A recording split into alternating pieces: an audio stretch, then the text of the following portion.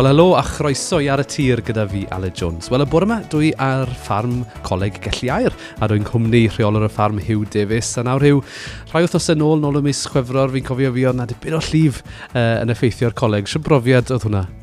Wel do, bydd hi'n cyfnod bach eitha heriol. Mae wedi bod yn geia heriol I fod yn onest, yn dwi, ond dath ei rhyw fath o pic fyna byddwnos yn ôl gyda tipyn o llif gyda ni ar y ffarm. Felly tipyn o challenge am ryw 4 awr ar 20. A mae'r ffarm wedi cael ei leoli ar gwelodion Dyffryn Tywi, wrth gwrs, a mae'r Tywi yn llifo yn weddol aml, felly dych chi'n yn gyfarwydd a dŵr yn effeithio'r ffarm, ond oedd y llif yma yn aruthrol, ond oedd y lefel y dŵr wedi codi yn sydyn iawn. Wel ie, chymod chi'n edrych ar y tywydd trwy'r amser, dath y drwy siediau I gyd a digwydd bod yn y ge hefyd, mae'r stoc I gyd mewn dych chi, a mae'n tipyn o challenge I trial gweithio pethau'n gogloi I gadw pawb yn hapus. Nath emharu tipyn ar y godro, a rhyw 30 awr rhwng godro'r gwartheg, felly oedd tipyn o sŵn yn y shed da.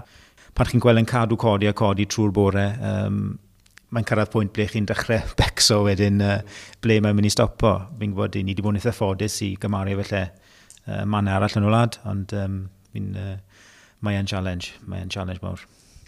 A dyma'r ail dro I lif effeithio ar y coleg, achos nôl yn 2018, oedd yna llif arall wrth gwrs, felly wyt ti'n teimlo bod y pethau mae'n digwydd mwy aml nawr? Wel, mae rhaid ystyried ni'n dyfa.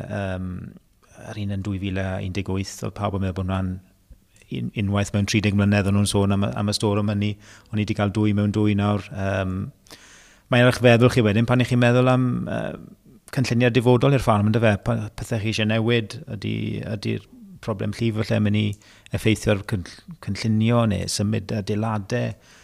Sicr mae rhywbeth I gadw golwg arno. Wel, Hugh, gobeithio na bydd y tywydd yn gwella wrth ni fi mewn i'r Gwanwyn a'r haf. Diolch o'r iawn I ti am ymuno ni ar y tir y bore yma.